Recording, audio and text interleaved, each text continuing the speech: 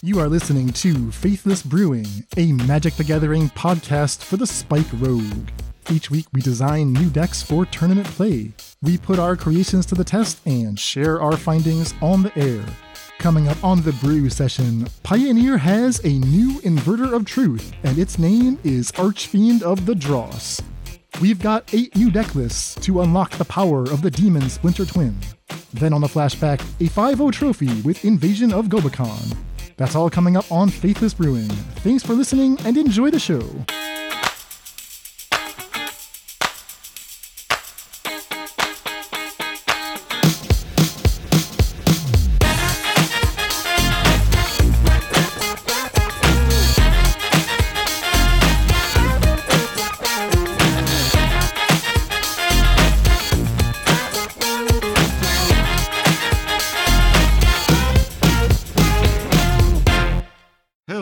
Welcome to the Faithless Brewing Podcast. I am David Robertson, and I am joined by the CEO of the Faithless Brewing Podcast. He is Daniel Schriever. Dan, what is going on?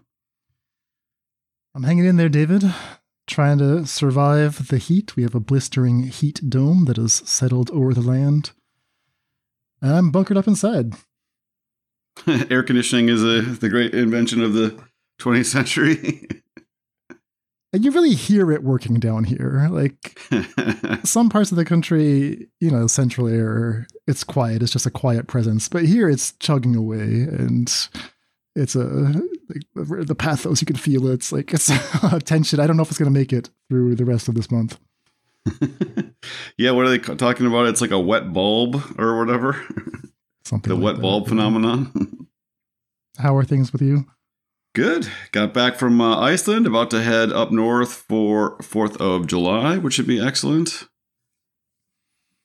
The best part of summer is here. I'm jealous.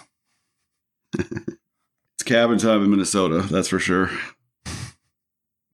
All right, we have a big show today. We are going to be talking about our newest brews, and they are related to Archfiend of the Dross. This is a card I really liked when it came out. I've been toying around with a little bit of it, and some new technology from CFT SOC kind of blew up this card at the Pro Tour qualifiers, like a bunch of the regional qualifiers. I don't know when he unveiled his technology. Yeah, it was at DreamHack Dallas Regional Championship, which I guess is kind of like a mini nationals. Yeah, if we can use that analogy. Yeah, and then we also have some results from our Invasion of Gobakon list. But before we get into all that, we need to do a little housekeeping at the top. We want to just remind people, if they enjoy the podcast and would like to support it, the best way to do that is to go to patreon.com/faithlessbrewing. Join at whatever level you are comfortable with. You get to support the show. You get Discord access. You get other fun perks. You get to vote for cards for the new monthly project. You get to swap ideas with a bunch of people, probably a lot of them involving the One Ring in Modern. Yes, exactly. You also get other perks, like you can send in your decks for us to review. In our last episode over the weekend, you heard David and I going over a whole bunch of listener-submitted decks in the Brew Review. We like to do that from time to time as well, just see what everyone is working on. So that is a perk you will get for joining the Faithless family as well. Absolutely. And one of the cards that people are discussing on the Discord is the Archfiend of the Dross itself. So, a lot of what we're going to talk about is also informed by a lot of really smart people who have tried a bunch of different ideas with this card already. Yeah, exactly. We got a whole little cadre of people working hard on Archfiend ever since DreamHack Dallas, basically. The card's got an interesting history. So, as David mentioned, it really had its breakout onto the Pioneer scene at that tournament from a Magic Online player who goes by the name CFT SOC. What's so funny about it is that when you dug into this person's history, it turns out that back in March or April, they had sent out a mysterious tweet on their Twitter saying, I think I just broke Pioneer. I got this amazing combo and it's bugged. It doesn't even work. I can't even use it. But what's extra funny is that they went on to say, well, I'm not going to tell you what it is because I think it's actually still pretty good and I might play it someday. And sure enough, they ended up iterating on this secretly in the secret lab and unveiled it, much to everyone's delight, at DreamHack Dallas, where they did make day 2. I don't think they ended up advancing to the Pro Tour, but they had a respectable showing. Yeah, it's just unfortunate. Like, super sweet tech. I think famously even Aspiring Spike like tweeted out, like, I got crushed by this combo I didn't know was a thing. And then he like had the 2 pictures. And to just not get paid off for that, right? Like, it kind of gets lost in the sands of time, like, who comes up with these decks. You know, it'd be like if somebody came up with like Claw Blade and then, but somehow nobody top 8'd from Channel Fireball and like, well, then it still went on to dominate and lead to all these bans. So awesome job. Like I this was not even close to being on my radar. I had actually been tooling around with Archfiend of the Dross decks, which is funny. And like this card is just it's a Splinter Twin-esque card. It's way more limited in a bunch of different ways. Like it certainly hasn't broken Pioneer, even with people not even knowing the technology. He wasn't even able to top 8 his event, although he had a successful event. So I think it's just a super cool, interaction. Immediately the sort of content merchants of Pioneer started just like jamming a bunch of different versions, and we haven't really seen it do that well, actually. But it is certainly something you have to be mindful of, and it's just it's just a great find by CTFT SOC. So shout outs to him. Exactly. We have no idea how to pronounce that name, but we witness you. Yes. Faithless Brewing remembers. Yes, we know. Yeah, so I did. I asked the people in our Discord, because I know they've been posting list after list working on it, and I said, do you guys feel like there's actually more to explore? And the answer was a resounding yes. So we got a bunch of deck lists from the Discord. David, you got some new sketches that you want to propose, and we'll talk a little bit about what people have been succeeding with. Exactly like David's saying, it's not doing that well in the Pioneer queues. You only see Archfiend decks every once in a while, and I'm curious to know why that is, so we'll dig into all of that in today's show. That being said, maybe we should read the card. Yeah, so 2 black for a 6/6 flying, and they have printed a series of cards with this exact stat line. A black rare with 2 black 6/6 flying, and then some kind of drawback. There was a 6/6 that said you can't win the game, your opponents can't lose the game. The Conley Woods played in a super awesome ninja list in Old Extended. That's one of my favorite decks of all time. There was another one that was quite good in Mono Black Devotion. I think during the beginning of your combat, your opponent can sacrifice a creature and tap it and put a +1/+1 counter on it. There's a new Vampire, I think that's a 4 mana 5/6 flying. And whenever your opponent casts a spell, they get a blood. And when it attacks, for every blood in play, it gets like +1/+0 or something. Something like that, yeah. Am I misremembering? It's a 4 mana Mahamori Jin, and then your opponent gets a blood every time they cast a spell. Yeah, and it has a trample, and it gets bigger based on how much blood they have. Yeah. Yeah, so if you're playing along at home, Abyssal Persecutor, that's the first card. Yeah. Desecration Demon is the one where you sacrifice creatures to tap it. All right, but what's the Vampire? You don't know that one off the top of your head. Gosh. Blood Tithe? No, not Blood Tithe. Dang, you got me. Falcon Wrath, something. I think it is Falcon Wrath. I thought that card would be kind of sweet with Waste Not. I played against it one time and I was like, wow, this is actually really good. Like, they gave me all this blood. I had to sacrifice it to keep it from killing me. And then, like, Waste Not triggered a bunch of times. Something to think about. I don't know. Anyway, this is the latest iteration. So it's a Space Ape Explorer is, I guess, the point.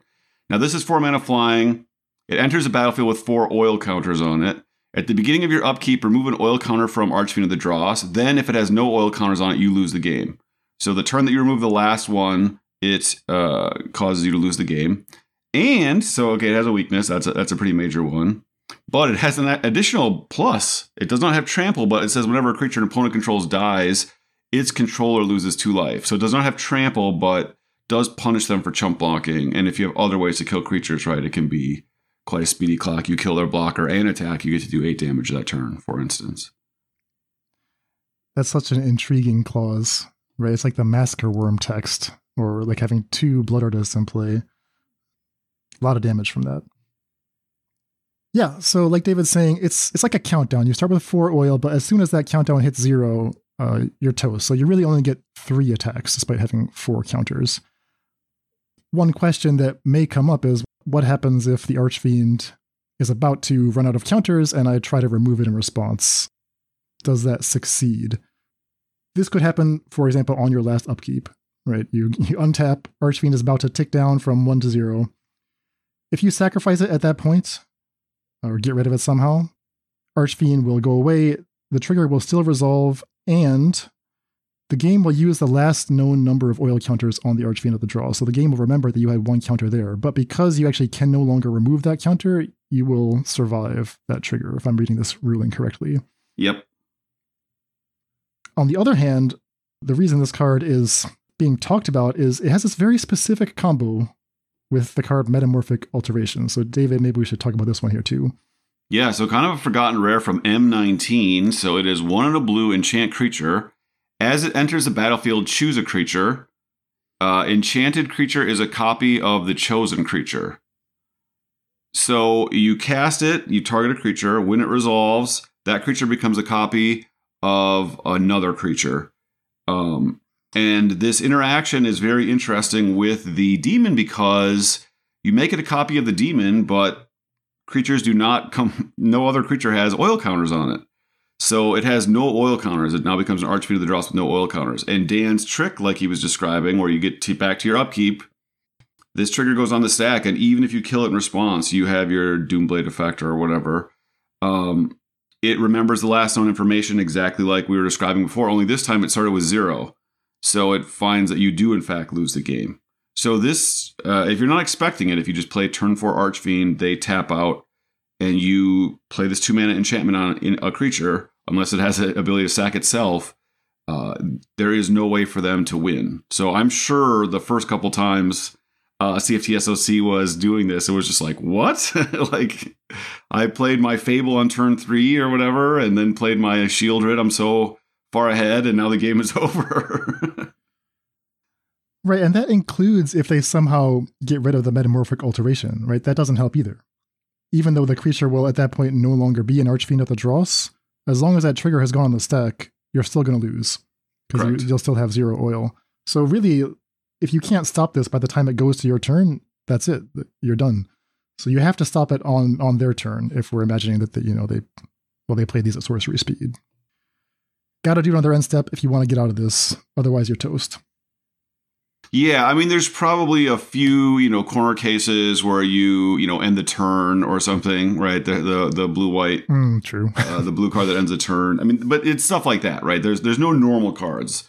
No removal spell, no interactive spell, other than something that specifically stops a trigger. There's a handful of cards that do that. So what we're looking at here is a 2-card combo that wins the game. An A plus B combo, Splinter Twin combo. These are what these are usually called. And specifically in Pioneer, because we're talking about a 4-mana 6/6 black creature that pairs with a 2-mana blue card. I mean, that's the exact second coming of Inverter of Truth. So this is the new Inverter. That's a theory, at least. But the question becomes, like, is this actually good? And if so, why or why not? When you dig into the history of Archfiend and Pioneer, you find that the first decks that picked it up were actually not comboing at all. It was just picked up by rogues, blue-black rogues, and a couple Rakdos mid-range players who thought, like, it's actually an interesting techie option. It's just like a big, beefy creature that dominates the battlefield. Only takes a couple attack steps to kill the opponent. That lose 2 life per creature trigger could come up a lot. So the Archfiend by itself is somewhere between pretty good to quite strong. And I think that's something that we definitely want to learn more about. On the other hand, what about the Alteration? Nobody plays this card. It's barely even a card. So the question becomes, like, are we playing 4 of each? And just assuming that every time we draw the Alteration, we're just going to hang on to it and wait for the combo to get assembled? Or are we going to try to dig into the Alteration as well and figure out how to make this a little bit of a stronger contributor to whatever plan B is?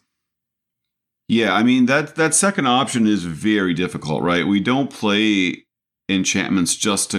we don't even play clones, right? That card is basically done. To play a card that we have to enchant another creature with that then can clone is a very, very weak card. There's a reason, basically, people didn't know that this card existed before we were shown the light. So yeah, I actually think that's the reason why this hasn't been that successful. I mean, even in the tournament where nobody knew what he was doing, and he probably had a bunch of free wins where people tapped out Like I play Archfiend, okay, I play Fable, pass. Tap land, pass. And then people lose those games. That's before people knew how to play against this, knew the combo even existed, and he still did not top 8. It's just a sign that, like, these cards, because they are, I think Archfiend is pretty powerful, but the alteration being weak, the combo requiring them to have a creature in play, like, there's real controls here that I think have, like, luckily been a bit of a guide rail from this taking over the format. So given your assessment of the relative strengths of Archfiend and Metamorphic Alteration, what will be the closest historical parallel in A plus B combos? Oh, man. Like Heliod, maybe? Heliod Ballista? Yeah. Which should be legal in Pioneer, but whatever, we don't have to go into all that. Yeah, it's interesting. I want to say Inverter of Truth passes Oracle, but... Well, it only had a 47% win rate. People forget about that. And I think Archfiend Alteration is worse. So yeah, so... Maybe this is the second coming.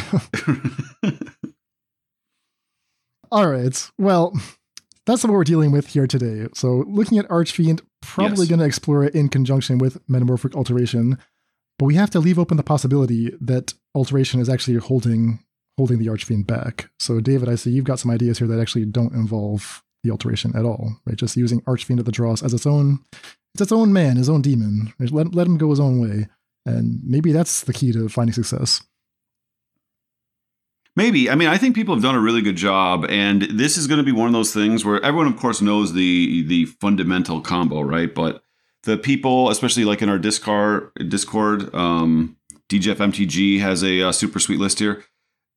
These people who understand like how to play with these decks begin to separate themselves, right? This isn't like Splinter Twin, where basically everyone kind of played it the same way, and it's only the people that kind of took it to the next level and added like the third color and played Tarmo Twin and all that stuff. This is a deck that really rewards like a lot of decision trees, right? Like when you dig on turn 4, what pieces you even take? Like, are you going to win the game with just Dross Beatdown? Should you take a alteration in the dark with no Dross in your hand? There's just so many decisions to make. So I think that the people that keep exploring this, there is this out, and as we have like more and more generic powerful pieces that might go along with it, or searching pieces, the deck could keep improving. All right, David. So with all that in mind, where should we start? So yeah, I had actually already been tinkering around with Archfiend just in a fight rigging deck before I was aware of the Metamorphic Alteration combo. Just as another card that flips, I don't think that Shakedown Heavy and Rotting Registrar are super powerful cards. I always hated having to play with them. Or even when I was playing with them, you wanted more. You wanted a better card to go. And the Archfiend plus fight rigging changes your math, so you typically only need like 2 attacks to kill your opponent instead of the third.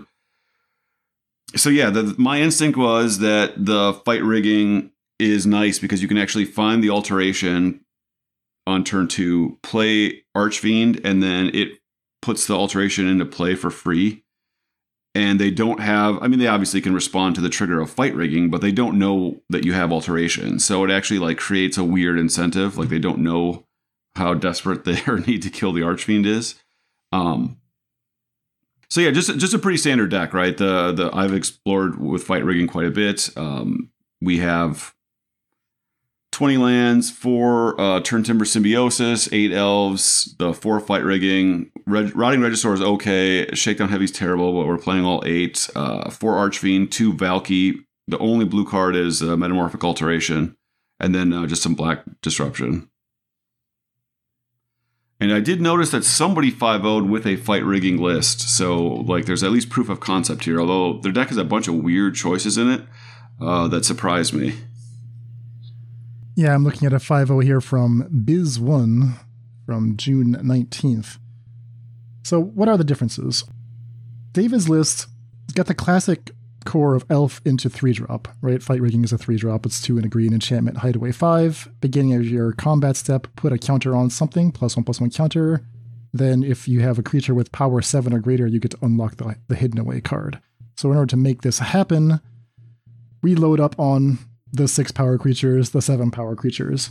But what we found in our previous explorations of fight rigging is that, those creatures are not very good. So maybe you just want to go a little bit smaller, right? What was the one? The werewolf? I think you like the werewolf, the pack leader. Is that right? I do not remember liking the pack leader in this list at all. Okay, maybe not the pack leader, but I think you like the Lovestruck Beast. Lovestruck Beast, of course, is a 5/5, so it does take 2 turns of being rigged up with the fight rigging, but it's more of like, it's solid whenever you draw it.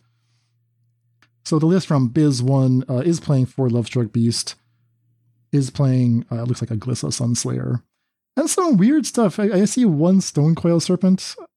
That can't be right, although it's kind of cute that is one way to turn your own Metamorphic Alteration into a Terminate, because if you have the Stonecoil Serpent in play, you can turn one of their creatures into a copy of Stonecoil Serpent, and just like it won't have oil counters from the Archfiend, it also won't have any +1/+1 counters from the Stonecoil. But it's like not a card. Yeah, I mean, all that stuff is way too cute. A 1 of Glissa, a 2 of Ranger class, a 1 of Wrenn and Realmbreaker, like... So that I actually do like, and I do want to ask you about that, because one of the tricky things, as soon as you move away from a Dimir core, right, like you're basically built a black-green deck just splashing Alteration, but once you're in those colors, we don't have any way to dig for our pieces in those colors. Except for the fact that both Archfiend and Alteration are permanents. So now we have some green cards. Battle of Ixalan, Invasion of Ixalan, is that the one? And Wrenn and Realmbreaker that allow you to dig for any permanent. So if you want to like actually find these pieces even more often, you could go like, okay, Elf into Wrenn and Realmbreaker, that's my plan. Or turn 2 Invasion of Ixalan, that's my plan. So that I'll actually pretty quickly find the Alteration and the Archfiend. Does that appeal to you at all?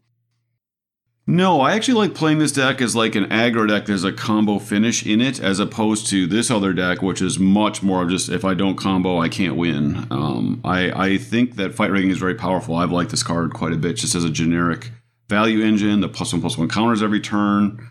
I think just generically a 6 mana flying creature that gets pushed to 7 power and, functionally draws a card and makes a little bit of mana, even if it's not the combo. And if the card I was finding with my fight rigging was Wrenn and Realmbreaker or Ranger class, that's a huge, huge blow to my chance of winning an aggro game. Like, I've tooled around with Ranger class. I've tooled around with builds with Archfiend of Dross with the 2/3 that adds an extra token. So it actually comes into play with 5 oil counters if you have the black-green snake. And that also works very well with fight rigging. And if you're building that kind of shell, you can play Ranger class. But again, now you're building more of a mid-range deck. That's not a combo deck. So this deck is more in on, I think, the combo aspects of it. Yeah. And, maybe that's the way to go. Again, it's so hard to say, like, the mana gets really screwy. How much blue mana do you really need? You don't need blue mana until, like, turn 5. You're hoping to free cast your Alteration. I mean, I think the thing that's most interesting to me about the fight rigging thing is you're really just trying to put the Alteration under fight rigging. I mean, that's my main goal. This is probably a terrible idea, but would you be at all interested in a card like the 5 mana 8/8 Clackbridge Troll that spits out some goat tokens on the opponent's side? You never attack with it, but it does trigger fight rigging by itself. And with Archfiend, every time they sack a goat, they're going to get punished. I think that's probably just a little too clunky. Even if you do that on turn 4, again, you're losing your ability to ever win the normal game. They get punished. They lose 2 life. Is that what you mean? Well, I mean, you also draw a card and you gain life. Right. But your life doesn't matter, right? Because either the draws kills them or it kills you. So your life total probably isn't the actually limiting factor in most games. So the life gain basically isn't a thing. Also, if you're playing fight rigging, I think you really want to like flip it, right? 3 mana to start putting +1/+1 counters on things is not particularly good. So you're hoping like turn 1 elf, turn 2 fight rigging. Mm-hmm. If they kill the elf, I like the idea of having a 3-drop you can play to turn on fight rigging. If they don't kill the elf, obviously you're hoping to play Archfiend. So that's kind of where I'm approaching it from. Yeah, I mean, it's even better if you go elf into Shakedown Heavy or Rotting Regisaur. It hurts to say those sentences, but that's the curve, right? And you want to play fight rigging when you're immediately going to get the hideaway. I will say, like, the Shakedown Heavy's negative ability I really hate, but drawing a card is way better in a deck with an A+B combo than it would be in just a beatdown deck. So that's why I'm back to playing the full 4. Because I was liking the idea of the prototype black card, which is actually like a sweet card to cheat in with fight rigging. You can get the full 7/5. It's an awesome body to put the +1/+1 counters on. But once you're going, again, to have this A+B combo, then the actual drawback of the Shakedown Heavy is actually not bad, because every card you draw is a card closer to putting the A+B combo together. All right, so that would be a black-green shell with a light splash for alteration. The next shell is one that I think you've already tested this a little bit. It's looking at mainly a Rakdos core, black-red with the Archfiend, and I think when you initially conceived of this deck, it had Demonic Pact in it. So this was maybe part of why we didn't see the alteration at first, is because when you see a card that says you lose the game, right, where's the first place your mind goes? It's, well, I would love for my opponent to lose the game, so why don't I offer this card to you with Harmless Offering? So now it's almost like Rule of 8, Archfiend at the draw is Demonic Pact, and you can play Harmless Offering with that. And I think what we failed to realize is that actually, because Archfiend is on a different creature type, we have this backdoor way of giving them a copy of the Archfiend through the blue enchantment. Yeah, I mean, I didn't know that Alteration was a card, so I didn't see it because it was totally off my radar. Nobody saw it. Yeah. I'm not recommending this list per se, but this is a list I'd already played, I think, to a couple of 3/2s, like in the Pioneer world before the Alteration deck exists. Basically, the thought is you have Archfiend of Dross, and then your deck is like basically the standard red-green, red-black. So you've got Push Thoughtseize, Blood Tithe Harvester, Fable, Bone Crusher. Fair enough. The green splash, it was literally just to accelerate. Maybe that's not needed, but I was thinking I wanted to Sylvan Caryatid to play Archfiend. At the time, I was also, like you're saying, in the original build, I think I had 3 Demonic Pacts. So the speed of Sylvan Caryatid was attractive. Glissa seemed also interesting, and then Harmless Offering, and then we were main decking for Heartless Axe, so you could actually just give them the Archfiend very early. The theory was turn 3 Archfiend, turn 4 Harmless Offering, Heartless Act with 5 mana wins the game, because the Act removes the 3 counters. It's such a fascinating card, right? It's 1 on a black instant. You either destroy a creature with no counters on it, or you remove 3 counters from a creature. And it's become so much more interesting now that the bug is fixed and people actually play Archfiend at the draws, because if you just happen to draw Heartless Act and they play their own Archfiend hoping to combo you, you just kill them instead. Like, you Heartless Act their Archfiend, remove 3 counters from it, and then they die on their upkeep. So I think in that sense, this list has actually gotten better than when you initially conceived of it. Yeah, absolutely. I think the main realization was that the green mana is a major cost, and I don't think I would play it. And the other reality is that the Fable Archfiend, which is the like backup plan, was actually just like an awesome plan. That's why I think a few just normal red-black mid-range people had just picked up the shell. Because copying the Archfiend and attacking for 12, and then every creature that happens to die that turn, they lose 4, is just a crazy clock right out of nowhere. So I think you can just rebuild this list, just replace the Caryatids and the Glissas, just play straight red-black. The top of your curve can be Archfiend instead of Shieldred, and you're probably just in an okay place. It won't feel like much of a brew because it's basically the same deck instead of the random 2 mana interaction that red-black plays where you're just locked in on Heartless Act. You have a lot of looting effects to get rid of your Harmless Offerings if you don't want them between your Blood and your Fable, and then in theory they help you find them at the end.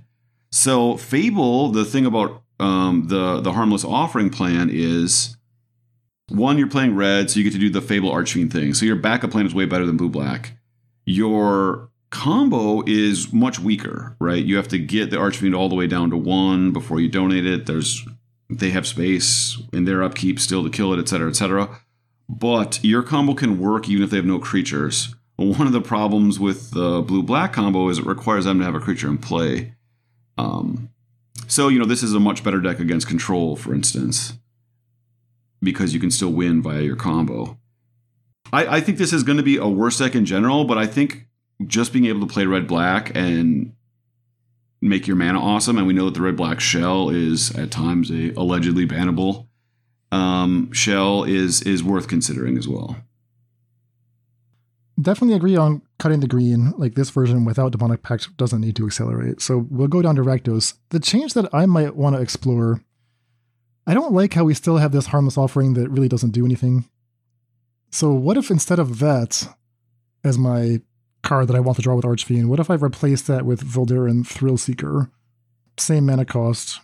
It's a 1/1 with, I want to say Bushido, but it's not Bushido. Back up. Thank you. Back up 2, and then you can sacrifice itself and the creature that it backed up to fling them. So it's almost like it's almost lethal, right? If you have Archfiend in play, 6/6 flying, your turn, you play Voldaren Thrillseeker, put 2 counters on Archfiend, you're attacking for 8 now. I assume they don't have a flyer. So that's 8 damage right there. You can fling it for another 8. That's 16. That's mostly lethal. And the Thrillseeker is like a decent card on its own. So that could replace the Harmless Offerings. You have to change some things up to make the Thrillseeker a little more attractive. Like, probably I would replace, the Sylvan Curatids and maybe even the Heartless Axe with cheaper little creatures. Like, we saw a deck that had like Dreadhorde Butcher at one point with Thrillseeker. Do you remember this? I like the 3/2 that you can play out of your graveyard for 4 mana with haste, and then you take 2 damage when it dies, but you get to draw a card. Yeah, Tenacious Underdog. Yeah. Does that appeal to you at all? Like this? Yeah, no, I think it's a very reasonable thing to do. I do think the Harmless Offering plan is awesome now that everyone's playing red removal. They really struggle to beat the draw. So in theory, the Harmless Offerings are bad against decks that play black removal, but if you play like blue-red, if you play mono-green decks that can't interact, then you're going to be very happy that you have the Harmless Offering plan. So it's more of a meta call, I think. But I think what you're describing is like just a very reasonable plan. All right, so that is a black-green, splash blue, black-red, maybe splash green, but probably just go straight black-red. We haven't talked about the proper Inverter deck yet, and here we have a much richer history to draw on. So what about pure Dimir combo? This is the area that a lot of people have been exploring, and somewhat surprisingly, there has not been a consensus list that has emerged yet. So let's see what that would look like, and I'm going to refer here to a list from friend of the show, DJeffMTG, or Dylan, who has been working on this together with half dozen other brewers in our Discord. He's been racking up tons of results. I don't know if he's made a 5.0 with it quite yet, although I know Law 11 has their own version that they 5.0'd with, so we'll talk about that as well. But Dylan actually submitted this version for our brew review episode, and it was very much on theme, so we're going to talk about it here. Dimir Archfiend combo, and when we're talking Dimir Archfiend combo, we're thinking, all right, spiritual to successor to Inverter. That means I want dig through time, right? I want to find my pieces. So I know I'm going to have dig through time. I know I'm going to have Archfiend at the draws. We're going to go for Metamorphic Alteration.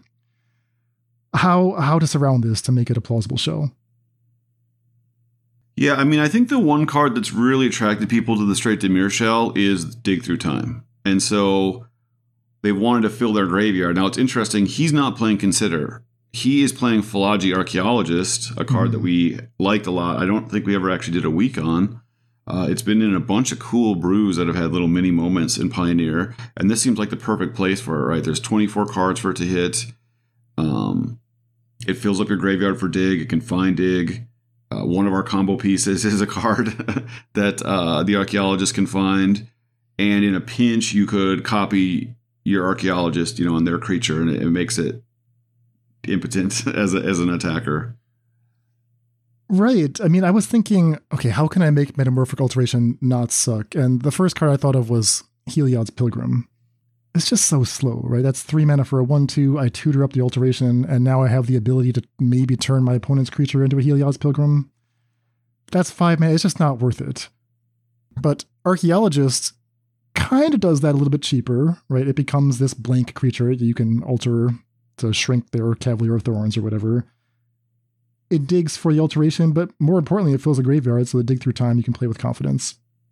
Somewhat surprisingly, I think DJF really landed on Divide by Zero, midway through his iterations. And it's kind of a surprising inclusion, but he said that he felt like this was a card that gives the necessary interaction and plan B. What do we mean by plan B? Well, Divide by Zero, as long as you're in blue-black and you're just extending the game, eventually Divide by Zero becomes Mascot Exhibition. It becomes Teachings of the Archaics. So it does represent advantage in the deck, even though on its front face, it may feel like it's an inefficient play. So he's playing all 4 copies here. Then you round that out with the usual suspects: 4 Fatal Push, 4 Thoughtseize, 2 Shale Res Edict, 2 Drown on the Lock, and 2 Chrome Host Seed Shark. Love to see that. Yeah, he even has a note here that Chrome Host Seed Shark actually turns Metamorphic Alteration into a removal spell for sort of the same reason you were describing with the X mana creature in the previous Stonecoil Serpent. Stonecoil Serpent, yeah. That's still a lot of mana, but I mean, I don't hate the Seed Shark as your actual plan B. I'm, of course, an avowed Divide by Zero hater, so I don't love it here. But he's played the deck and I haven't. So the fact that he settled on that, right, tells you that there's something to it. You do need to have another way to win. Is it going to be, a couple of Shark Typhoons? Is it going to be Chrome Host Seed Shark? Is it going to be 4 Divide by Zero? There's going to be a lot of games where A, your combo is disrupted, or you don't want to go for your combo, and then B, your opponent doesn't have creatures, right? So you have to find a clever way to end the game. And Divide by Zero also resets your Archfiend without killing it, right? So you can put your Archfiend back in your hand, replay it, and so you don't lose the game. You get another crack at forcing your opponent to kill it. I mean, it still is just a 6/6 flyer, right? It can end the game quite quickly. So that line alone maybe just justifies it. Just EOT on their end of turn, Divide by Zero it with 1 token, 1 counter left on it, and then you can just replay it and win the old-fashioned way. So if you're listening right now and you're thinking, I would like to try a Dimir Archfiend list, this is a good place to start. We'll have a link in the show notes. You may think that it's just, generic Dimir, but there's actually a lot of decisions on what not to play. Cards that we didn't mention, right? Consider is not here. Ledger Shredder is not here. There's no Tainted Indulgence, for example. There's plenty of cards you could play that you could talk yourself into them being on theme. I think it's just trying to find the right balance of interactive cards that don't put you too far behind, cards that interact at the right spots on the curve, and cards that are on plan, right? Archaeologist is just more on plan than a card like Tainted Indulgence, filling up that graveyard, becoming a blocker. A card I would consider that I don't see people playing is Stubborn Denial. I think the card's just awesome with Archfiend. You play Archfiend, their typical play pattern, they know typically, however you want to say it, the Philology Archaeologist. Often the fact that you have Metamorphic Alteration is face up. And so you go to play your Alteration, they're going to 2-for-1 you by killing your Archfiend, and if you have Stubborn Denial, you have enough mana to do both of those in the same turn. Or you can play your Archfiend on turn 5, Stubborn Denial, their removal spell. I'm surprised I don't see it in any of these lists. So that's a card I would at least think about somewhere in your 75. Your plan is to cast a 4-mana creature with 4 greater power, and then Stubborn Denial just protects it, right? It just seems so good to me. That's a great thought. Yeah, that was like the key level up for these Neoform Atraxa decks. So why wouldn't the same be true for Archfiend combo? I mean, I guess it takes a little bit longer to be able to play Archfiend with protection, but I mean, that suggests that you're just going to ever play it. And okay, you don't have Stubborn Denial in this deck. So what does that mean? You wait till turn 6 so you can play it? I mean, there's no counter spells here. Right. And you're playing Drown on the Lock, which is just a terrible card. So I think you've got space to at least consider the card. Maybe it's been tried and failed. I've noticed he has 2 Swan Song in the sideboard. That's a super way of giving your opponent a creature. Super cool way of giving your opponent a creature and interacting. I've seen people try that in the main deck, so that's super cool tech from DJF MTG. But yeah, I'd be interested in picking his brain. If he's tried Stubborn Denial, it's just been too weak, too situational. You do only have 4 creatures with 4 greater power, unless you turn on your Chrome Host Seed Shark. But I mean, even you get Seed Shark down and dig through time. At some point, Stubborn Denial is just a 1-mana negate. It just seems awesome. Yeah, I love that. The card that I thought of when I saw this was Rise to Glory. Rise to Glory. And this is actually the card I think I'm going to pin my hopes on this as the future of Archfiend. I have no proof. I don't even have a list, but I see that you have one, David. So I'm curious to get your thoughts on this. What is Rise to Glory? It's 3 white, black. I had no idea what this card is, people, by the way. I literally, it was not even, like another card that wasn't even on my radar. It's like a draft uncommon from one of these sets. So it's 3 white, black sorcery. Choose one or both. You either return target creature card from your graveyard to the battlefield, so 5 mana reanimate, or you return target aura card from your graveyard to the battlefield, 5 mana reanimate an aura. That sounds terrible, but you can get them both in one shot. And why is that attractive? Well, that's exactly what you need to get back both halves of the combo. So what I would love to have happen is, maybe I loot away the Metamorphic Cultivation because that's a weak card. I just stash it in the graveyard. Maybe I hit it off the Philology Archaeologist and just leave it there because I took a better card. And then at some point I play my Archfiend. They have to kill it because it's a serious flyer. But now everything's in place, right? They think that they're totally safe. I know that I'm just 1 Rise to Glory away from an instant kill. So that would be my hope. And you could either splash it into DJeff's deck and ruin his beautiful mana base, or you could say, I want that to be my starting place. I want to build a dedicated Rise to Glory deck. And what would that look like? So I just want to confirm that the timing works. So if you were to bring 2 clones into play, or a clone and a creature, they wouldn't see each other. But because this goes on a creature that's already in play, it can see the Archfiend to make it a copy of that creature? Yeah, the reason it works is because the clone situation most often comes up with Collected Company, and yes. Collected Company says they enter at the same time. Rise to Glory, you resolve sequentially. So first you return the creature, then you return the aura. So even though it's all part of the same spell, like technically the creature's already there. Got it. So it does work, yeah. I like it. So I see you have a list here, David. All about Rise to Glory. Yeah, I don't know if I believe in Rise to Glory, but I was just thinking about the card. So one of the things I really was thinking that would be cool is on turn 3 you play Celestis, pass it back. Your opponent foolishly plays creatures and spells and everything else. On their end of turn, I tap my Celestis, I cast Otherworldly Gaze. Mm-hmm. I find my 4th land, and I hopefully put my combo in the graveyard. And then, so it sort of ramps to Rise to the Glory. It helps fill my graveyard. And then on the next turn, I cast my Rise to Glory, and I can win. And just as a backup, okay, we didn't assemble A plus B. I just have 4 Atraxas in the deck as just an attractive card to put in the graveyard. Atraxa finds creature, artifact, enchantment, so it can find the combo. What we've seen with the Neoform list is that typically the first Atraxa doesn't win, right? It comes into play, it finds a Stubborn Denial or the Thoughtseize that does just enough for the second Atraxa or the Delve creatures to win after you're up several cards.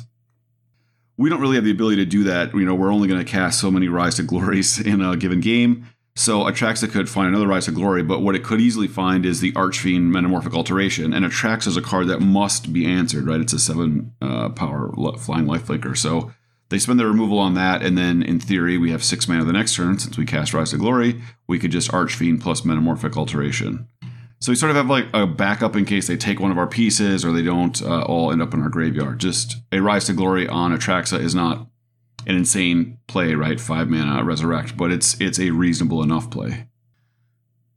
Okay, I really like the top end. I think the change I would make to this sketch is I think you might have like too much air in the lower part of the curve.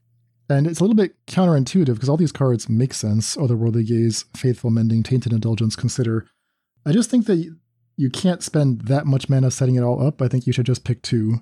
And for me, that that's Gaze, and maybe we should even consider the Archaeologist here as well.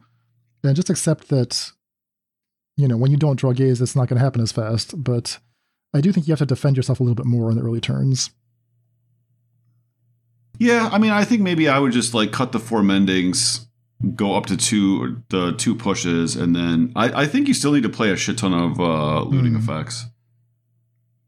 Neoform doesn't play that much interaction, right? They play between 4 and 6 and 8 interactive spells.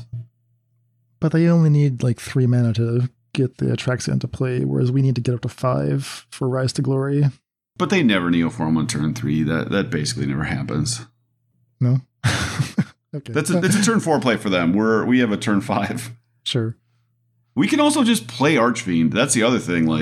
Our backup plan, our 4 mana 6/6 colds, for instance, every delve creature in Neo form, like they can't attack anymore. This Archfiend just wins the game. Okay, well, I love cutting mending. So if we cut mending, put the fatal pushes in, maybe that's enough. You know, I guess with Atraxa, we do need to have a little bit more discard than I'm envisioning. But yeah, so I mean, obviously I had not spent a lot of time thinking about Rise to Glory, but this is the kind of deck that I would think about. And like, again, our quote unquote nut draw is some random interactive spell, and maybe we've looted, and then on turn 3 we play Celestis and make our way to 5 mana, using Dan's favorite card, Otherworldly Gaze, to smooth our way to victory. All right, so that'll be a little more off the rails. On the other hand, if you just want a good deck, we talked about D. Jeff's list. We should also give a shout out to friend of the show, La11, also known as LAA11, but we did finally ask them, how do we pronounce this? It's La11. So La11, who's in the 5-0s with a Yorion version of a Dimir alteration deck. So David, talk me through this one here. Okay, so Urion, you've got your 80 cards. The only creatures are 4 Archfiend and 1 Shieldred. Even though there's 80 cards, there are only 2 Metamorphic Alterations. So I'd be kind of curious to see how many times he won just through like straight value and how many times he actually comboed through the course of his league. Only 2 dig through times. Other than that, it's just blue-black interaction, right? You play Omen of the Sea, which is not a playable card except for in Urion builds because you get the extra value. There aren't even that many things for Urion to blink. There's a 1 of Life of Toshiro Umezawa. There is 3 Omen of the Seas. There are 4 Invasion of Amonkhet's. Archfiend is a blinkable card. It does prevent you from dying to it. Shieldred does not give you any value if you blink it other than, I guess, giving it full vigilance that turn. And then you have 31 spells. So it's a really interesting build. Law 11 is like one of the premier Urion builders in Pioneer. He really knows his way around these shells. So, yeah, I mean, I'm surprised by a lot of these card choices, but I certainly can't like suggest that they're wrong. He's had a lot of success building these. So I know he's a big fan of Invasion of Amonkhet. So that must be part of the appeal. Yeah, definitely. So the front side of Invasion of Amonkhet is an ETB card advantage spell, right? They discard 1, you draw 1. It's like a disinformation campaign. And if you don't want to fill your deck with surveil stuff to rebuy disinformation campaign, you can just use your companion to reset the invasion and just keep using it as a draw spell. But it's more than that, because it also mills each player for 3, and that lets you play Drown in the Loch with a little more confidence, right? So David, you said that card's bad. There's a growing body of evidence, I should say. There's a growing body of evidence that Invasion of Amonkhet plus Drown of the Loch is actually quite good in Pioneer. And here I'm referring mainly to the work that La 11 and Dylan have done on these archetypes, Lawson Zandy as well. Forcing the opponent to mill 3 actually can be kind of good when it lets you have this really flexible removal spell. So that's part of it, is getting the invasion. The other part of the invasion is, like, hidden in this mana base here, there's 4 Mutavaults. We were talking about this in the Discord, like, why are those Mutavaults there? Well, it turns out they're there specifically to flip the invasion, and they're actually a very important part of the plan. 2 attacks with the Mutavault is all it takes to flip the invasion. When that happens, you win the battle, you get a 4/4 zombie. It can be a creature from your graveyard, of which you really don't have any, but maybe you killed something from them. Or milled something. True. Yeah, or it's just a 4/4. It's a nice body, nice reward for hitting twice with Mutavault in a control deck. So yeah, I guess I kind of agree, David. I don't really see what the Archfiend combo is doing here. I guess you'd have to win some way, and it's also interesting to note, like, there are very few creatures in this deck. Invasion can't ever copy Archfiend because it has the exact same problem we just outlined. Oh, it can, actually. Oh, does it get the counters? Yeah, because you cast it from exile. Oh, okay. And then it enters as a copy. So you get a worse Archfiend, but it does give you the option, if you have the combo ready, right? You can flip it to an Archfiend if you want. You can pick, but you don't have to copy anything, or you can copy something from them if it's better. So the one issue with Invasion is that Phoenix has been making a comeback. So I'm wondering if maybe this predates the Phoenix comeback. Like, people were on this, people were on Rogues, no one was attacking the graveyard. And then Phoenix all of a sudden just like thundered to the top of a bunch of top 8s and challenges and stuff. And people were just like, yeah, people have just been skipping on graveyard hate. And all these decks that fill up the graveyard it's just tough to play against, Phoenix lists when you're basically just making 3 mana for them and possibly hitting a Phoenix. That's true. Yeah, I have been facing Phoenix a lot more than I would expect. Yeah, I guess my problem with the Drown invasion thing is Drown on the play can't kill an elf. On the draw, it can't kill an elf. And it also really struggles to stop Fable on time. So you could decide what you think the principles of the format are, but like those are considerations I'm making when I'm thinking about removal and counter spells. So if you have a removal spell that can't kill an elf on the draw or the play most of the time, and you have a counter spell that can't stop Fable, that's like a really tough place to be. So yes, in the turns after you cast Invasion, it is way better than any other 2-mana removal spell. That is absolutely true.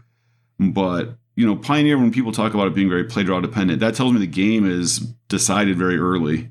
And cards that are great on turn 4 and 5, I tend to privilege a little less than cards that might be very bad on 4 or 5, but are very good on turns like 2 and 3.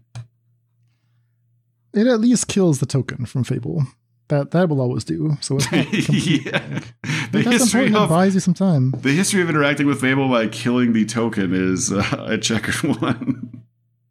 Like, you just gotta do it though. if you could have censored the Fable instead of just killing the token, it's like, wow, that's pretty wild.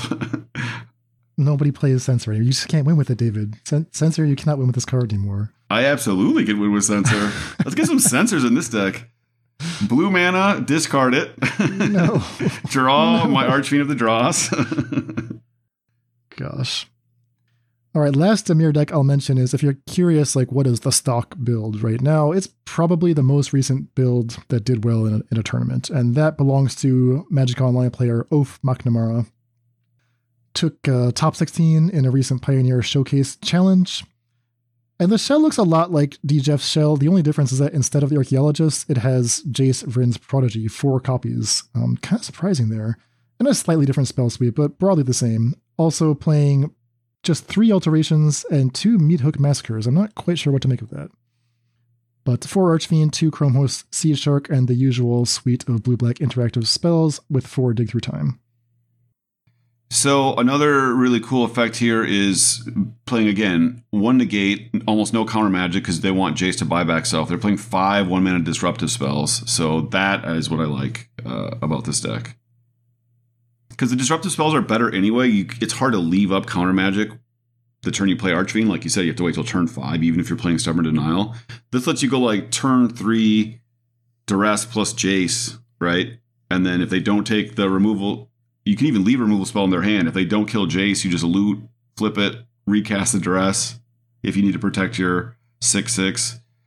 So I think that actually just like the curve works very well. And Jace is a card that's a must kill. So you aren't just turning on removal just to kill your Archfiend. They have to spend it on the Chrome Host and the Jace. Whereas the Archaeologist, which always gives you value, so that's a big plus over Jace and doesn't die to shock, or can not die to shock. It's not a card they ever have to kill once it's in play, whereas Jace actually is going to force them to spend a removal spell. So it's kind of interesting, the two tensions. Those cards both have value either, depending on what you're playing against. All right, so that's kind of what the Dimir control might look like, whether a streamlined 60-card version or more of a Yorion control that occasionally will alteration combo. There's more to explore here, right? Like I mentioned, I asked the people in our Faith is Brewing Discord about like what's left to investigate, and La 11 said he's got like 8 more Dimir shells he wants to try, as well as other avenues like what about what if we want a Neoform for the Archfiend, or what if we want to put it in Esper Legends, for example. And it turns out that we had another list submitted for our brew review episode that does exactly that, specifically trying to Neoform into the Archfiend combo. So this is the final Archfiend deck that we'll talk about here today, and it's submitted to us by great friend of the show, Kilgrow Trout 593. It's called Drost to Kill. Drost to Kill. Ever there with the on-point puns. Archfiend of the Dross, Metamorphic Alteration, and Neoform. What do you do with those? Well, Kilgore has decided to shoehorn this package into Soul Flare. Actually, Soul Flare-less Soul Flare, to be more specific. Yeah, there's not a Soul Flare here. Something had to get cut to make room for this Archfiend package, and it turns out that it is the namesake card. Soul Flare has been cut from the Soul Flare deck, but that's okay. We got the new Soul Flare. New Soul Flare drops called Urborg Scavengers. That's from March of the Machine Aftermath. It's a 3-drop. Whenever it attacks or enters the battlefield, you get to exile a creature from a graveyard, put a counter on the Urborg Scavengers, and it will pick up all the activated abilities, all the keyword abilities, rather, of a creature that it exiles. So you can kind of build your own Soul Flare there by exiling things with haste, exiling things like Zatalpa, like 5-mana Summit, like Nighthawk Scavenger. Why would you consider pairing these? Well, it just turns out that Urborg Scavengers has the right mana cost. That's a 3-drop. You can use it. You can sacrifice that to go get your Archfiend. And you're playing other cards like the Nighthawk Scavenger, also a 3-drop. Sacrifice that to get your Archfiend. So that's the way that Kilgore has put this together. You have most of the cards look like they're set up to support the Urborg Scavengers plan. 3 Zatalpas, 1 Stripe Riverwinder, 4 Summit Voice of Dissent, 3 Nighthawk Scavenger. You have some set up, so you have Sylvan Caryatid, 3 copies, Oracle of Tragedy, 3 copies, 4 Grisly Salvage, and 4 Otherworldly Gaze. Then your 4 Neoforms, your 3 Archfiend of the Dross, your 3 Metamorphic Alterations, 21 lands. Yeah, this is a tough mix and match for me because Scavengers pays you off for having keywords, and Neoform pays you off for having creatures with enter the battlefield abilities. And they typically don't exist on the same card, although that'll be the next move for Wizards Fire Design. So you'd normally want like a 3-mana, 1/1, or 3/2 that makes 2 energy and draws a card or something like that. That's a good card to Neoform into Archfiend. Or a 3-mana card that ramps when it comes into play, puts a basic land into play. There's a handful of cards that do that. But those cards aren't good with Urborg Scavengers. So I'd be curious to see which half of this deck is very good, right? Like, it feels like these don't work very well together. It's pulling you to play a different suite of cards. Sylvan Caryatid being a ramp spell that also has hexproof is interesting for Scavengers. But other than that, it's kind of a tough way to combine the two ideas. Yeah, it's hard to imagine me wanting to sacrifice my Urborg Scavengers, even if I think I can combo with the Archfiend. On the other hand, I really do like how Metamorphic Alteration can become a pseudo Terminate if you have a Sylvan Caryatid just hanging out. If you have an Oracle of Tragedy just hanging out, right? You can use these to downgrade your opponent's creatures. Maybe that's. I mean, pseudo Terminate is doing a lot of work when we're giving them a tap, make a mana of any color, hexproof blocker. Well, that's not going to help them because we're going to combo kill them pretty soon. Right. Yeah, I guess I have not played a lot with Urborg Scavengers. We proposed a list where it was sort of the 5 through 8, right, of the Delve card. This list seems like it's a little muddled to me. I'd be interested more in just like going all in on Neoforming into the Archfiend. For instance, you kind of described it. You can play the 2 and a white card that finds the Metamorphic Alteration, and then the next turn you can Neoform that into the Archfiend. Let's say we're playing our 4th land. We can do it all the next turn because we'll have 4 mana. Like, that's a curve I'm interested in. The Pilgrim is 3. Helios Pilgrim, interesting. Yeah. Neoform Pilgrim on 4. We have 2 mana left. Let's assume our colors are perfect for this example. Of course. Then we Metamorphic Alteration because we just fetched it, right? So that's interesting to me. That is doing something unique and powerful. Okay, so 4-color Helios Pilgrim Neoform, Archfiend Alteration. Let's draw it up. Yeah, I was wondering about that. I was thinking like Pyre of Heroes, but then when I went looking for Phyrexians, there's nothing, right? There's no good ETB Phyrexians. The best I could find was like Melkator, or maybe the Phyrexian Fleshgorger. Like, those would be my 3-drop Phyrexians that I would Pyre into the Archfiend. But Pyre is kind of slow. It didn't look good. So Neoform is just like fast, right? As silly as it is, as fragile as it can be, it's so fast. Yeah, and that's why I like the idea of like the Pilgrim is a 3-mana body that always finds your other combo piece. So you can get away with maybe even playing only 3 Alteration, which this deck is doing. But it makes sense to play 3 Alteration if you're also playing 4 3-mana tutors for it. You can play one alteration and like one chain to the rocks because we're in every color already. I'm wondering if you even have to play black in this Imagine Shell. Like, can we just play band colors? Bant, Helia, Bilgram. All right, we're getting somewhere. All right, well, I think that's a perfect place to end our exploration of the Archfiend of the Dross. What do you think, David? Yeah, I think this card is super cool. I'm kind of glad the combo isn't super overpowered. It's cool that it's going to be with us for a while because I actually think it has interesting weaknesses, right, in a way that like Splinter Twin doesn't. And so I think the gameplay is actually pretty good. You can play around it very easily if you don't want to play creatures. You can stop this combo with removal. The deck has to play like a very unambiguously weak card in Metamorphic Alteration in some number. So this is the kind of combo deck that I love the existence of. I think the gameplay between it is cool. The fact that you can build like multiple different Dimir lists, we're not even adding another color, and they play out different ways. Like this is so different than other combos, which are kind of doing the same thing over and over again. And this one, I think, lends itself to great gameplay, great deck design. Worthy successor to Dimir Inverter, or no? Well, not in power level, I don't think, but I think it's way better for the game, which is why I don't see a reason this would ever get banned. The problem with Inverter is no normal cards interacted with it. It was literally just interfering with their hand or interfering with it on the stack. But creature removal affects this. I mean, that's the whole thing that stops all the other stuff, right? Like just being able to play a random interactive spell that you're already wanting to play, like a card that's good against mono white is good against this combo deck. That's a very good sign. Yeah, and if Archfiend ever gets too good, everyone can just load up on Heartless Axe and yeah, exactly. The force will be in balance. I mean, if you're playing red-black, you should just be playing a couple of Heartless Axe anyway. Oh, really? Like we haven't even talked about, you could play Heartless Act in your own deck with Thing in the Ice, right? Which is a deck we've experimented with a bunch in Pioneer. I've experimented with at least. You could do that plus donate. You could play a Grixis list. I mean, there's just like a million, we're just talking about a couple colors. We're talking about playing Bant, Helia Pilgrim.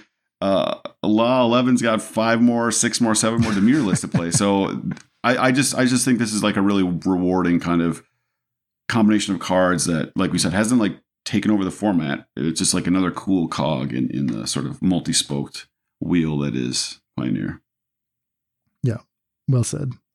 All right, so that is our initial exploration of Archfiend of the Dross. So we have one more order of business before we sign off. We don't just like to brew these decks. It's important to put them through the fire, get in there and test them out. So we've got a little testing to report on from last week's show featuring Invasion of Gobekon. David played a league. I played a league. We got good news and we got bad news. But should we start with the good news, David? Let's start with the good news. Yeah, so I have famously been super excited. Dan just mentioned randomly in passing the day that Luminarch Aspirant got spoiled, that it works really well with Shatterskull Charger. And then he had also mentioned just randomly in passing when Kumano Face of Kazakhstan was spoiled. That's another way on curve, if you play at turn 2, that you can play Shatterskull Charger. So I was waiting for one more card that would allow me to play my red-white like Shatterskull Charger. And I've been proposing all kinds of crazy lists to Dan over the years. The 1 and a white bring back a creature artifact with 3 mana or less. Like, is there a way to put the Charger in the graveyard so we can bring it back? Etc., etc. Invasion of Gobekon was the perfect card. This card, the way that you can stack the triggers means that if you play it on 2, get rid of their removal spell, play your Charger on 3, attack the invasion. The invasion trigger at the end of turn goes on the stack, and the Shatterskull Charger is a conditional if win. So you just let the +1/+1 counter resolve first. Shatterskull Charger stays in play. So you get a 3 mana 4/3 trample haste with no drawback that immediately starts accruing value from your invasion. So I was super excited to try out this list. I think I proposed a shell. I made a few tweaks, but basically it's Phoenix Chick, Play with Fire, Kumano Face of Kazakhstan, and then our 2 drops are Luminarch Aspirant, Thalia. Baird is really good, specifically with just the faces Kazakhstan. And then the 3 drops were 4 Shatterskull Charger. I wasn't really sure what else I wanted to play. So I played like 2 Eldarin Thrillseeker, 3 Brutal Cathar. Maybe it should have been 3 Thrillseeker, 2 Brutal Cathar, but whatever. And then the 4 Invasion. So like a 4 main deck Invasion, which is a card that I think we famously posted a tweet from someone saying it's not a main deck card. I've been waiting for like 2 years to play this. 5-0 first league. Could not have gone better. Just freaking smoke people. And they're like, man, I've never seen this combo before. Like, it's turn 3 and the Shatterskull Charger's 5-4 trample, and it's going to get bigger every turn. This is the new combo. It's Boros Inverter, right? This is the new combo. 47% win rate. Invasion into Shatterskull Charger. Yeah, the tweet that you referenced was Andrew Ellenbogen. He said Invasion of Gobekhan is not playable in any known Pioneer deck. Oh, see? Pioneer deck. Okay, but this is a whole new thing, right? You didn't even know about this one, did you? So yeah, possibly we just play good matchups. I played some close matches against Mono Green, won both of those 2-1, including winning both game 3s on the draw. I can't remember. Winning multiple games on the draw against him anyway. Beat Sultai Rona and then beat Blue Red Phoenix twice. So it was a 10-0 or 5-0 10-2. So pretty easy league actually. Just kind of cruised through. It went really fast. I won multiple games on mulls to 5. Wow. You just like turn 2, take their removal spell. Turn 3, smash the thing. Especially against red removal, this deck is, I think, more powerful than against cards like Fatal Push. Thalia was great in all these matchups. I brought in my 4th Thalia, I think, in every match. Baird, I took out a lot. It just doesn't do that much, especially against like Blue Red Phoenix. I don't think it'll ever really get to trigger. I think I left 1 in against Mono Green. It was fine there. I played 2 recruitment officers just to keep the curve down. The card was terrible. Every game I drew it, I was basically like going to lose because it wasn't literally anything else. I guess I have a screenshot here where I'm going to win, but it could have been literally anything else. Thrillseeker was really good. It's just like you can only play so many 3 drops in your aggro list. But yeah, you're just like this disruptive aggro deck. You're like Thalia, whatever, and then the 1/1 that is just pumping out tokens, the +1/+1, like just outsizes green if you just can delay them a little bit. And against decks that don't interact, Aspirant into the Charger is just so good. Like first turn, shock their elf. Turn 2, play that, goes to a 2/2. Turn 3, play the other thing. You attack for 7. Like just kill their Kiora or whatever. So yeah, the deck just felt real smooth. I think when you initially drew it up, you had Thundering Raiju, and you changed that to Voldaren Thrillseeker. What did you actually do with the Thrillseeker? Did you usually sacrifice something, or did you just play it and put the counters on something? I have a screenshot here where you can see that actually just going to result in me winning the game the next turn, like out of nowhere. They're at 19 and they're actually dead if they attack with their Phoenix next turn. Oh, wow. So yeah, it actually, basically every time I played it, I won that turn. So that's why I think I maybe won in 3. It was like, it was often throwing like a 7 or 8 power creature at them, or, you know, winning when they were at 7 and they had put up a 5/6 blocker or something. So both it and the Cathar are there just to kind of like green plays its big 5/6 guy, or like black plays Shieldred, and the Cathar or Voldaren Thrillseeker are like kind of your way through. So Brutal Cathar is obviously much better against Shieldred, and I think Voldaren Thrillseeker is probably better against like the green creatures. Like it just allows Shatterskull to outsize them. But they still have to block because you're threatening to sack it at the end. And it's also just incredible with Phoenix Chick. Phoenix Chick is just so good with the invasion. It makes sure you can flip it all the time. So like you can go Chick, turn 2 invasion, disrupt them in some way, attack it with the Chick. Okay. And then on the next turn, even if you don't have your Shatterskull, you could just like Luminarch Aspirant, pump the Chick, you know, play another Chick, what it's Magical Christmas Land, like flip the invasion, do 1 to them, and then both your Chicks start absorbing +1/+1 counters every turn. Yeah, Chick seems uniquely amazing in this deck, right? It's evasive, it's got haste. You mentioned you want to replace the recruitment officers, so is there a comparable card like a Phoenix Chick 5 and 6 that we can put in instead? Yeah, you were floating a bunch of like I wanted 1 drop with in evasion and haste if possible. I was thinking of Gingerbread Man. You pointed out the white-blue hybrid bird.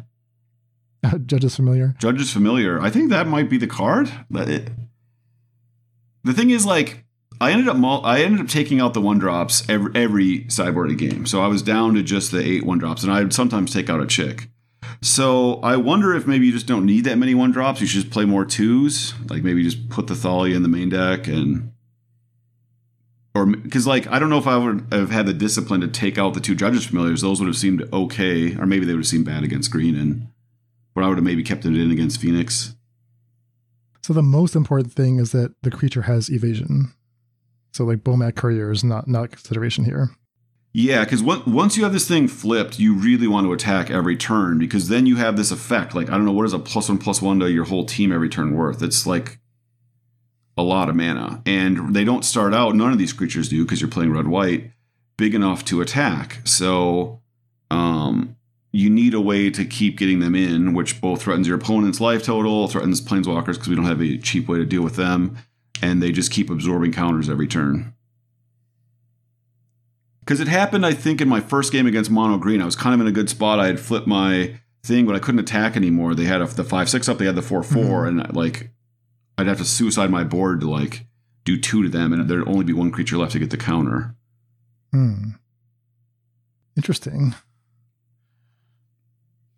Okay, well, still room to explore here, still iterations to be made, but what a debut. You know, you waited 2 years, worth the wait, it sounds like. I think other than the Shatterskull Charger, you can muck around with a 3-drop as much as you want. You could play the full 4 Thrillseeker, no Brutal Cathar. You can play the 4 Thalia. You should definitely cut at least the second Baird. The first Baird is probably pretty good. Like, Kazakhstan into Baird is just a reasonable, like, fine mid-range play. And then the Recruitment Officer should just be something else. Like, I don't know if it should be a 2-drop. I don't know if it should be another Spikefield Hazard. I don't know. I thought maybe Kari Zev 2-drop. Is that?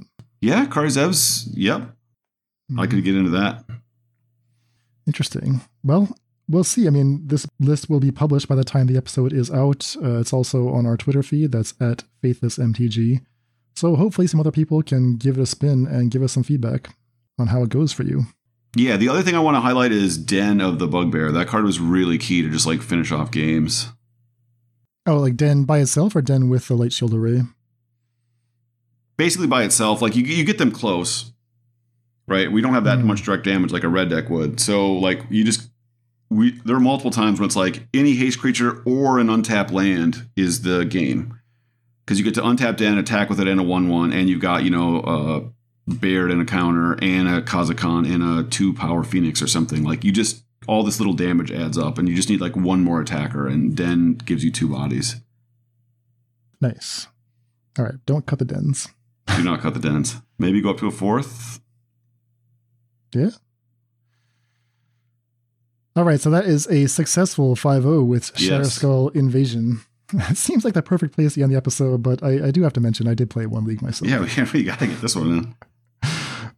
This was not successful. So it's a black-white processors list. This is, I think, one of your more speculative concepts, David.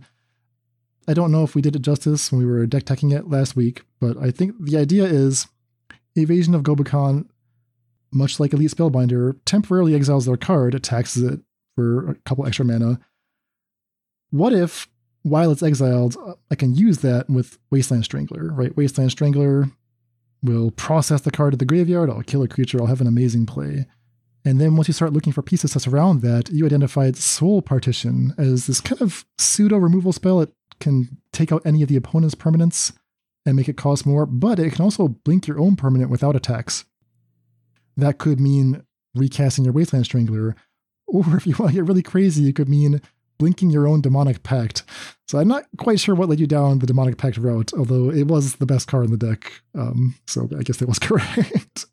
4 Demonic Pacts, which you get rid of either by blinking it with a Soul Partition, blinking it with a main deck Yorion, or you can kill it with your own Vanishing Verse if it's a real emergency. And we have 1 Rite of Oblivion as a sacrifice outlet as well.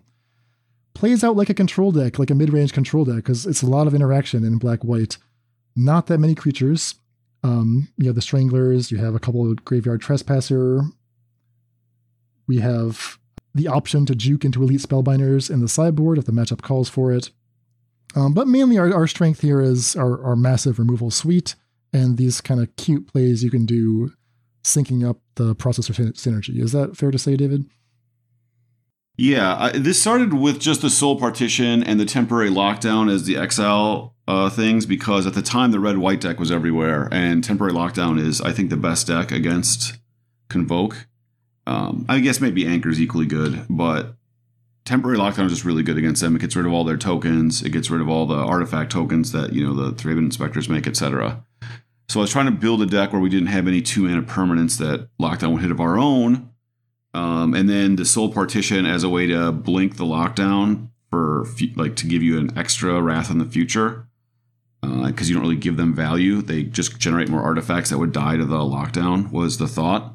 And then I just kind of put the Gobakon in there as like another exile effect. But it's funny, your description of the league and my experience playing my aggressive league is like, Gobakon actually sucks if you don't put any pressure on them. Exactly. Whereas Soul Partition is actually pretty good because you can target your own stuff, etc.